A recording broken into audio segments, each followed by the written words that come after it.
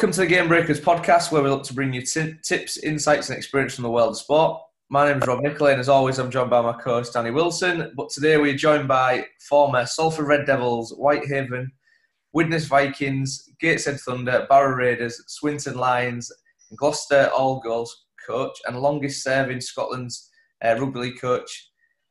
Yeah, and now, Rugby League Cares and Welfare and Development Manager and England Lions coach Steve McCormack. Thanks for joining us, Steve. Thanks, Rob. It's a full list, that. It is.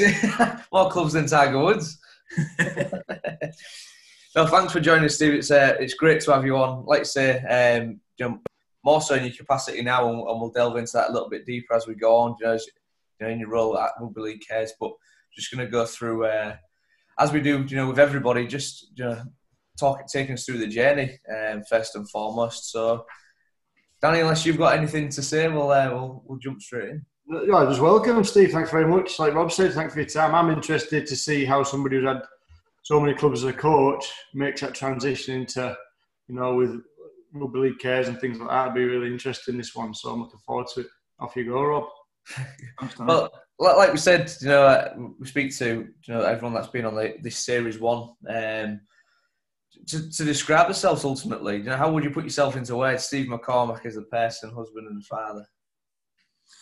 Well, I think it's a tough one, that, isn't it? It's probably just a family man first and foremost. I think you like to think a good dad and a good husband. To wife Rebecca. That's the most important things to me. Hard working and honest as well, really. I think that's something that I've always tried to be. Always look for my family, my kids to be as well, and hopefully the people will see me that way as well. I think you said they're hard working and honest, and looking at the traits in people. And a lot of times, especially in rugby league, we're kind of identified as outsiders from where we're from. Being from Hull, myself and Rob in Yorkshire. I've worked with a lot of coaches and players being from Wigan, and they're a certain type of person. I think Wigan is the world. One player actually said in France once, was at the hand dryers and in Dyson hand dryers, and he said they have these in Wigan. He's like, well, it is part of the world. So for you as a Wiganer, proud Wiganer, what traits do you portray that somebody from Wigan would have? Well, I think it's I'm really proud of the town, me, Danny. Where you're from, and the people, the heritage, the history of the town. It's a hard working class town, Wigan. Similar to a lot of towns in the north.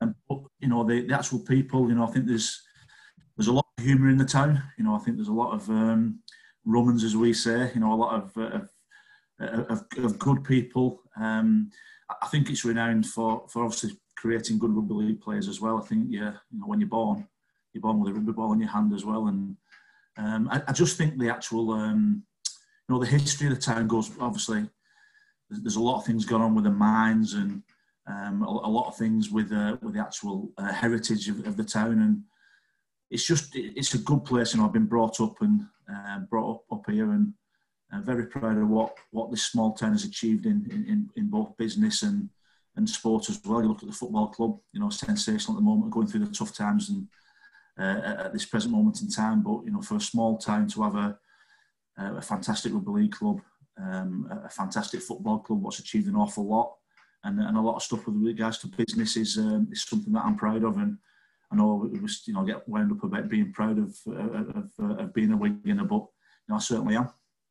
I think that's great, and like you said, a lot of when we talk to people on this podcast, it's about hard work, honesty, and having that resilience, and all the stuff that you've just hit on there probably epitomises Wigan, and in rugby league terms only, probably is a reason why they have been so successful producing players for them very reasons. Yeah, I think it's probably a bit of a unique town as well, and that's not be disrespectful for any other town. And I might be a bit biased, but the amount of professionals that the town has produced, not only for Wigan but for other teams and internationally, and not only for 1 or 2 years, it's just been sustained throughout it. And as a sport, it's a tough sport. It's a tough sport, rugby league, but it is based on hard work, grit, honesty, resilience. And I think Wigan, as well as a lot of northern towns, as I said, show an awful lot of that, and I think that's reflected in the amount of players currently playing in the game at the moment.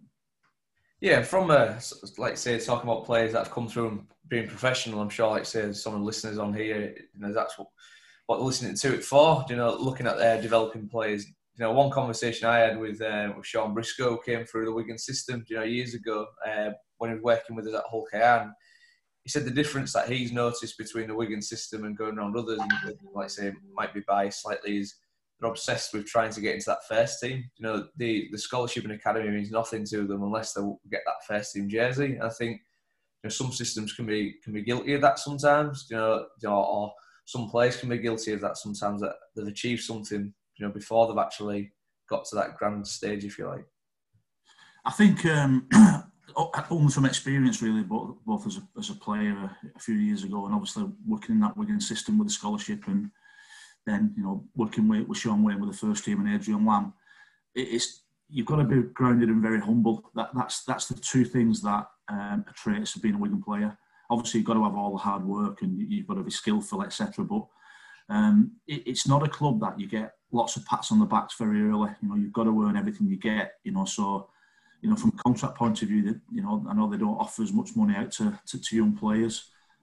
Invest in the staff, they invest in the infrastructure, the facilities, and the recruitment's really important. So for the young people coming into the club, and the parents, etc., they know what to expect. The actual history of the club, and everybody that's gone before them isn't lost in that. The first conversation we have, and or we had, obviously I'm not there anymore, but taking around the training ground was looking at the history of the club and how lucky that everybody is to actually be in there, and what it takes to be a first team player. And that's what I really enjoy. I really enjoy being part of, and watching it and watching these players progress through, not only on the field but doing really well off the field as well.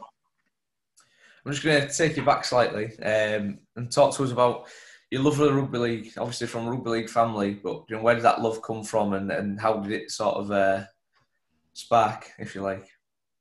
I think, well, my dad played. My dad played at Wigan.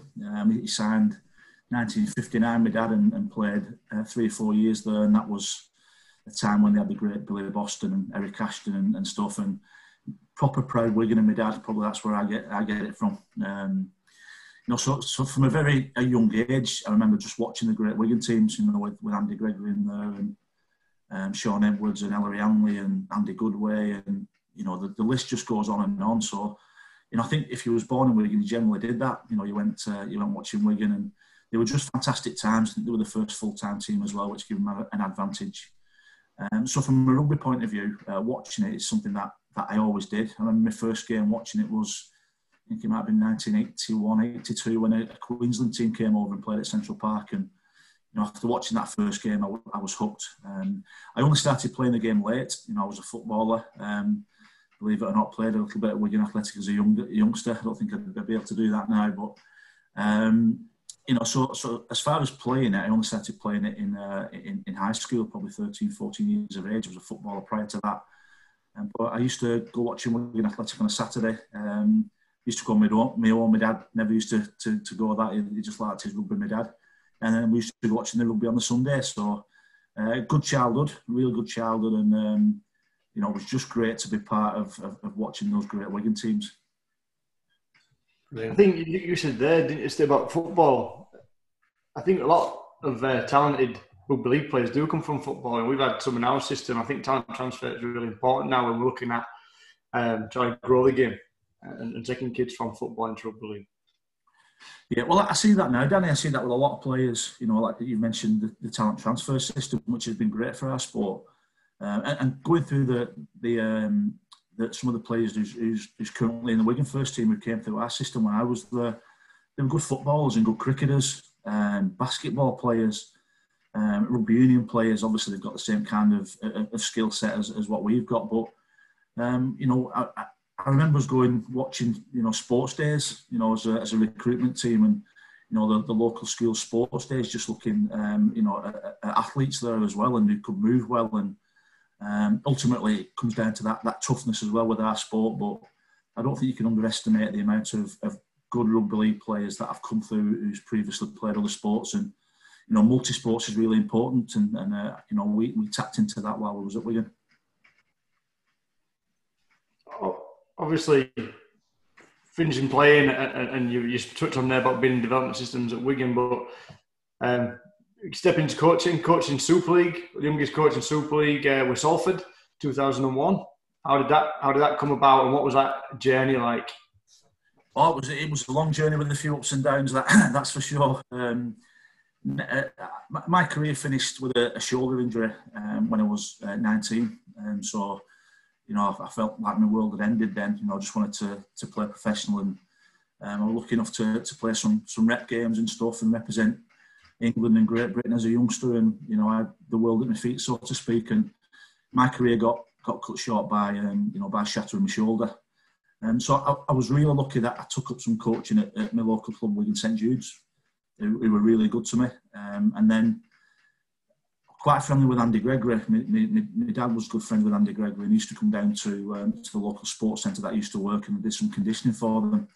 And it coincided with the centenary season 1995, and you know, Salford had a good side then, and they actually won the league and got promoted into Super League, and thankfully Greg offered me a full-time job as an academy coach, which was brilliant. The times under Andy Gregg and the early times at Salford was unbelievable. So thankful to be part of that and given that opportunity. And Greg did well, the academy did well, and you know what I was coaching, and it just progressed from there really. Greg unfortunately, you know, lost his job in 99, 2000. John Ivey came over. John lost his job in 2001, and I was given the opportunity, and probably too early for me.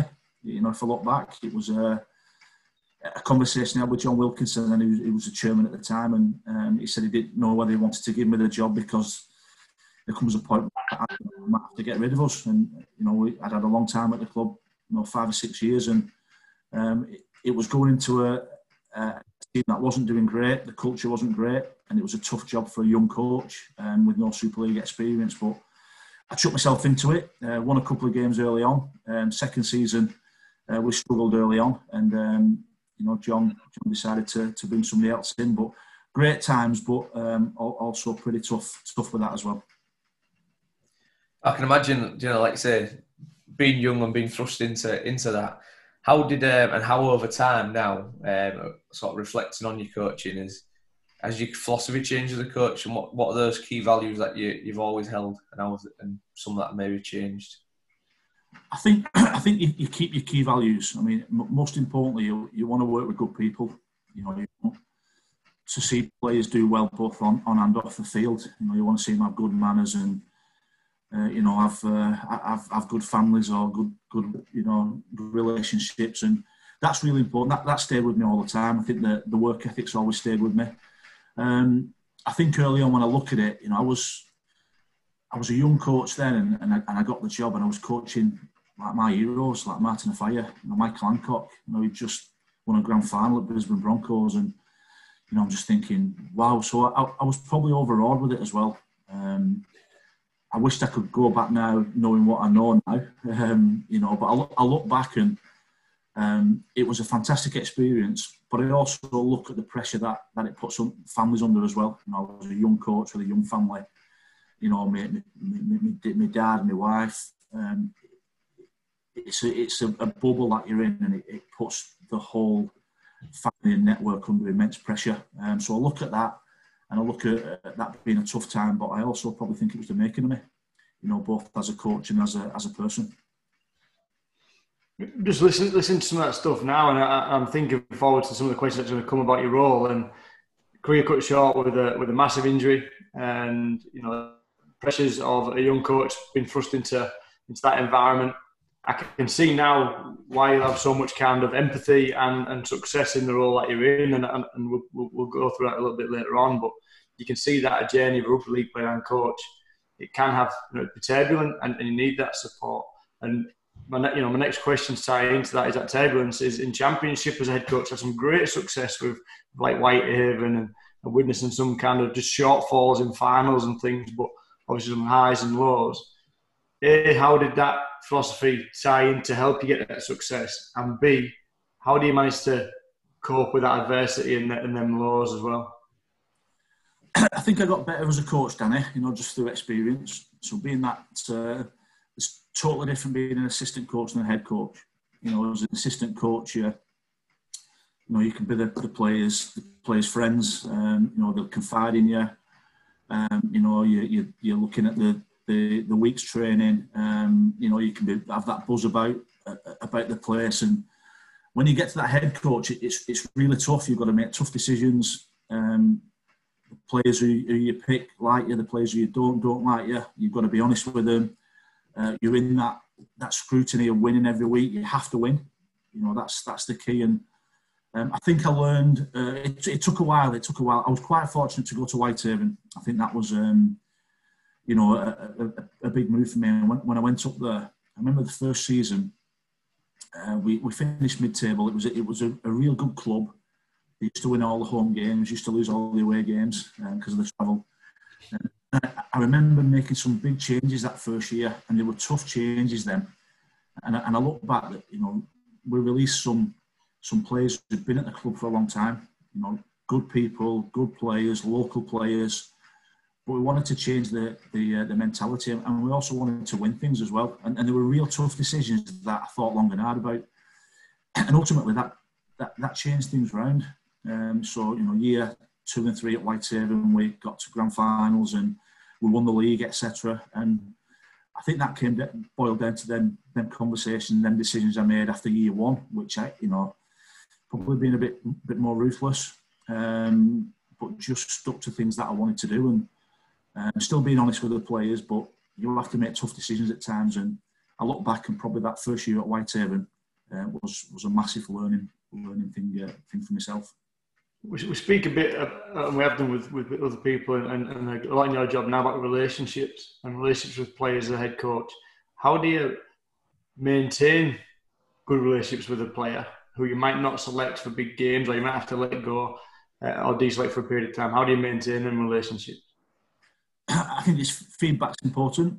I think just, I keep using the word honesty, but it's a big thing. Regular feedback. If you're going to drop a player, they've got to know why, and previously to them dropping them, they've got to understand, how they can improve. So it's not just a matter of dropping it on the toes. And I probably never been too close to players as well. So I look at over my career, and I've never been one really to go out socialising with players. Go out drinking and stuff. I do keep quite a strict boundary as well. And it served me well. I'm not saying that's the right thing to do, but it's definitely served me well.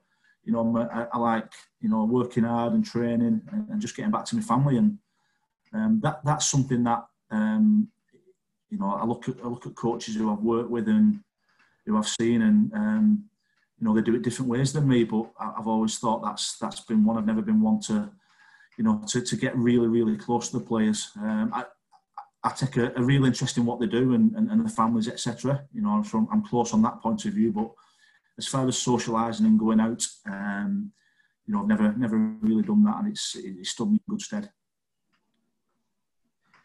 Just moving on now to your time with Scotland. Obviously appointed head coach of Scotland in 2004 and overseeing 3 World Cups, taken from there.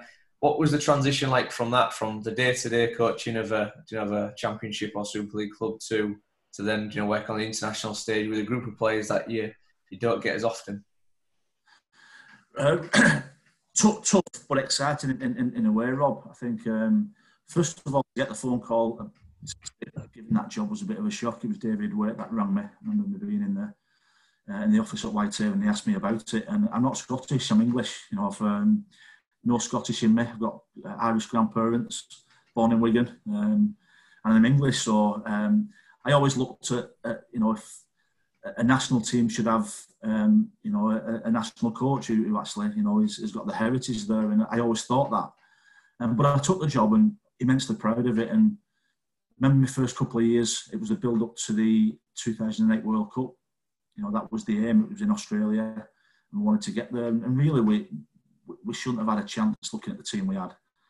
Some real good characters, some real good players, but it was a mix of Super League, Championship and domestic players. Some were absolutely crackers, bonkers, the players, but it was good, and we set a culture that we enjoyed ourselves. It was something that myself and Dave Rotherham, who was a real good assistant, and we wanted to get the right players in. Initially, we couldn't be choosy because we didn't have a big pool of players. But as the years went on and as the big tournaments came on, we really highlighted, that they wanted to, or they had to want to play for Scotland for the right reasons. And I were lucky enough to get 3 World Cups and 4 Nations as well, which is something I'm really proud of. But it was exciting. It was tough. It was a big commitment leaving. Obviously, we couldn't have family holidays at the end of the year. But yeah, we had some good times there, both on and off the field. You just said, lucky enough, 3 World Cups. What a fantastic achievement that is, and look, maybe have some part of it, but certainly not down to having 3 World Cups. That's down to obviously you and your ability as a coach. So very modest. Going back to that humility you spoke about with Wigan people, but you said some good times. Take us through your highlights as a Scotland coach, and then the second part is, how do you coach an international team when you've only got a certain period to prepare for them compared to having like a full pre-season with a club? I think highlights, Dan, there's loads. Getting to the 2008 World Cup, we had a double header against Wales to qualify, and Wales full of superstars in that side, and you look at both the teams on paper, we didn't have a chance. The only people that knew we would win was us, and fantastic. So getting to the World Cup in 2008 was brilliant. Then we got over there. We got beat with France in the first game. We should have won. Disappointing. That was in Canberra. And then we played Tonga the week after, and sorry, Fiji. It was Fiji we played, and again star-studded team, Jared Hayne, and just full of NRL players, and we beat them. We beat them with Championship and a couple of Super League players, which was unbelievable. So that's the highlights. And then we look at 2013. We get through to the quarter final. We beat Tonga, USA, drew against Italy, and we played New Zealand in the quarter final, which was unbelievable. And the 4 Nations, which was good. It just goes on. I'm very lucky to be part of it. We drew against New Zealand at Workington. Should have won that one. And then the World Cup again in 2017. So many highlights and so many places that this game's enabled me to go, around the world, and meet so many great people. I think as far as coaching short term, and you both know this as well as me, and both fantastic at doing that. It's just getting the right players in, the right staff. Planning is really important. So having making sure that everybody knows what they're doing from a session point of view, from an organisational point of view, and it's just making sure the players have those values that we all know. That they know they're respectful of where they're training. I know Rob and I did the England Community Alliance last year. I loved it. It were brilliant, Rob. We had a good time, a good laugh with it as well. But we took it really serious, didn't we? And just making sure that the players are organised, that they're respectful, and they know exactly why they're playing. You can do loads and loads of set plays and stuff, but when you've got a short-term rep, it's just a matter of getting the team coherence ready and making sure that everybody knows each other and enjoys the time. Great. So then, as you look at those highlights, and there is so many within there, and we look at even within your introductions, the amount of teams that you've worked with in different organisations over that time. What would you say is your biggest sort of game-breaking or career-defining moment? It's a tough one. I know, even at Gateshead, I know Danny was there for a spell, but you think you got rid of me? It was that's what made you.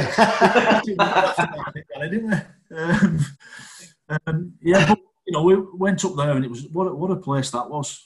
Just the actual structure, and I think we won. It was 8 out of 11, not to stay up. So we beat Leigh twice. We beat Witnesses. We beat Toulouse away, all the top sides, and that was from a team that was struggling in that division.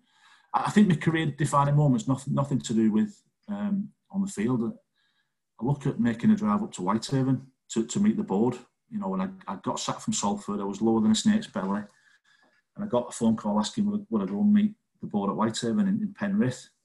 Horrible night, raining, hailstoning, fog, feeling sorry for myself, and I didn't want to go up. And it was actually my dad persuaded me to go up. My dad said, just go up, have a look, be respectful. They've took the time to ring you. It was Barry Richardson who was a chairman at the time. You can't let people down. You can't do that. If they're picking up a phone and asking about you, you have to respect that. And I drove up there, and that was probably, I never looked back. I met the Whitehaven board, brilliant people, and then I had three fantastic years up at that club. And if I'd never made that drive, and my dad's saying go and respect those who's rang you, I wanted to do it. It's the 25th year now of being involved in this great sport, and if I hadn't made that drive up to Whitehaven, I'd have probably been doing something else. So it's a tough question, but probably nothing to do with actually being on the field. That's great. Yeah. And like you say about that career defining moment and going up to Whitehaven, it's like a sliding doors. You don't decide to do that, who knows where you'll be, and you have had a great coaching career. And I do remember you coming to you didn't get rid of me. I think He was injured. Yeah, I was injured. Yeah, I think he was shoulder injury. You was tipping me up about how to get some money for it. So appreciate that. But I remember you coming in, and we did you spoke all the way through about honesty. We had a meeting with all the players, and you had to write on the wall each player's strengths and weaknesses, and then tell them what to keep doing. And it was brutal, in terms of what people were saying about each other. But it almost kind of cleared the air, and everybody was able to move forward together. And like you said, at the time, had some great success on the back of that for a team like Gateshead to stay in that championship on the back of it was very good. So I had a little taste of working with you, and it is reflective of that honesty. I think you said Chubby Brown could have done my job at the time, just all about team morale. I remember that though, Danny. My first couple of games we struggled. I think Whitehaven beat us at home, Toulouse beat us at home, and again, I just look back at some of my times that making those tough decisions, and we had to put a bomb up it. Really, we had to change absolutely everything, and it was a full-time team, but was probably training 2 or 3 hours a day. I know it was a bit of a hybrid team. Some players coming in at night as well. But I remember that Toulouse game, and we got absolutely hammered at home. And I went home, sulked like I always do, and we put a bomb in it the day after. We did a lot of stuff. Changed the training round, and did that meeting. I remember that meeting, and it turned. We got a couple of good players in there like Nick Youngquist and a few of the others, but the whole culture and the whole atmosphere changed at the club, and it was ruthless. It was honest, and some of the results we had for that team at that time, considering where they'd been, was superb. So that was another lesson learned from me as well, and the importance of good staff. You remember Alan Dickinson up there as well, and Chris was a good local bloke. That's really important, having good staff as well. Excellent. And going on now to probably wrap it up in terms of where you are now in Rugby League Cares and welfare manager at the Rugby League. How was that transition? I mean, it seems now listening to you, it's been pretty innate within you for your experience, like I said earlier. How was that transition from coaching into this role? It's something I always wanted to do anyway, Danny, to be honest. I think being involved in the scholarship at Wigan and overseeing that programme, I did a lot of pastoral work anyway, and helping the lads and stuff. And then I took over the welfare role at Wigan, head of welfare, and went working with Sean and the first team. So I've been doing that for a few years. Something I always enjoyed. I probably, I'd never say never about coaching, but I probably had enough of it. As far as being at a full-time role, I had a couple of opportunities. So taking over that role was brilliant. Certainly with the first team at Wigan, it's something I'd always wanted to do. It was a tough role because a lot of it's based on trust, and that doesn't happen overnight. But it was fantastic. It was from a transition from a coaching point of view to a welfare. Well, I found it quite easy and I did cut myself off from the coaching side of it. Still did the scholarship, still did the little bits with the first team, match day and on the sidelines with Sean and his coaching staff. But it was a distinct cut off from coaching, and that was done on purpose. So the players would, if they were struggling with anything or they wanted advice, they would come to me. and if I could help, I would. If I couldn't, I'd signpost them. And they knew that I wouldn't tell Sean, I wouldn't tell anybody, you know, that they were getting support. And Sean was good with that as well, you know, very supportive. And I think it's a fine line, you know, with getting that trust of the players. So in answer to your question, you know, I found the transition pretty easy. But as far as like the workload and everything, it's probably a little bit more than coaching, believe it or not. I can imagine. Yeah, just with that, it brings on to the next question, really. You know, with the workload, and a lot of people see what Rugby League Cares has done recently, you know, with the high-profile cases, so like Rob Burrow or, you know, Mossy Massoy and the things in and around there. But just describe to us what your typical day or week might look like within that role. Oh, it just changes, Rob. You know, I think with Rugby League Cares, it's a fantastic organisation, does amazing work. You know, you look at the grants, the heritage programme, the offload programme with the community clubs. From a welfare point of view, my role, I took over from Emma Rosewarne in March, and Emma left the welfare of the sport in a great place. You know, we're well known as a sport to be really proactive in looking after our players. So I took over from Emma as overseeing all the welfare side of it, and a day-to-day, week-to-week, so different. You know, I can be meeting players just to have a chat, just to see how they generally are. I could be seeing players who's in crisis, who are really, really struggling. You know, I could be sat in a hospital in Hull somewhere, you know, with a player. I could be sat in a hotel for the players who's in crisis. So it does vary. You know, I always have a problem with the player welfare managers now, who do a fantastic job at each Super League club.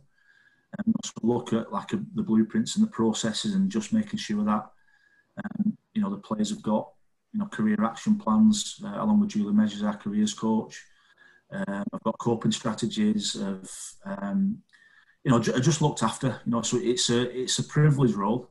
You know, you see, you know, you don't get many players ringing up saying they've won the lottery.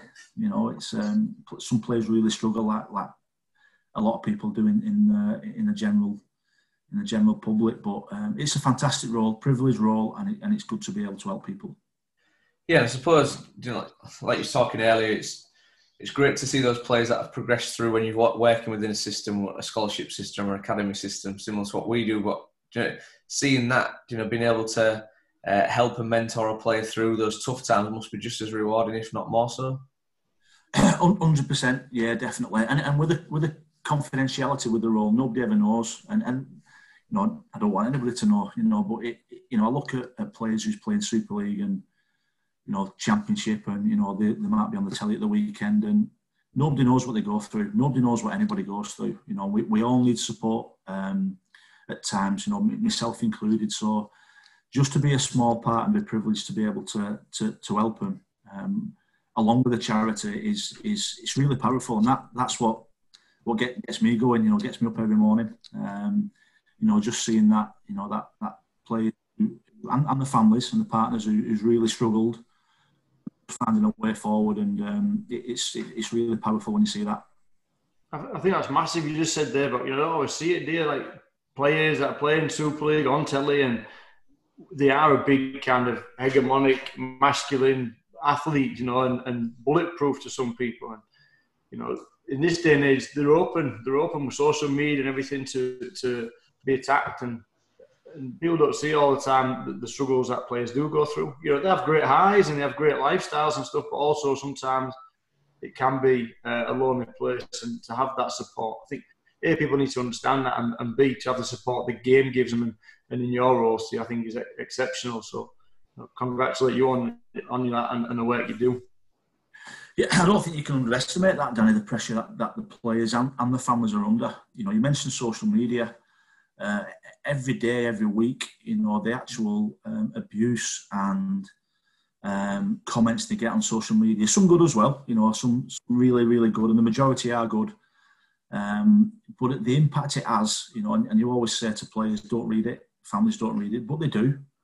And it's massive. And you look at people think, oh, how can players be struggling when they're playing on the field? That's all they're doing. They get well paid. Well, you know, they couldn't be further from the truth. You know, there's no no barriers or anything like that to anything with regards to mental health. And it's a tough sport and tough men, you know, and women who play our sport. And I think previously it was all, I'll just crack on, and I've been guilty of that myself. You know, even as a coach, just get on with it, crack on.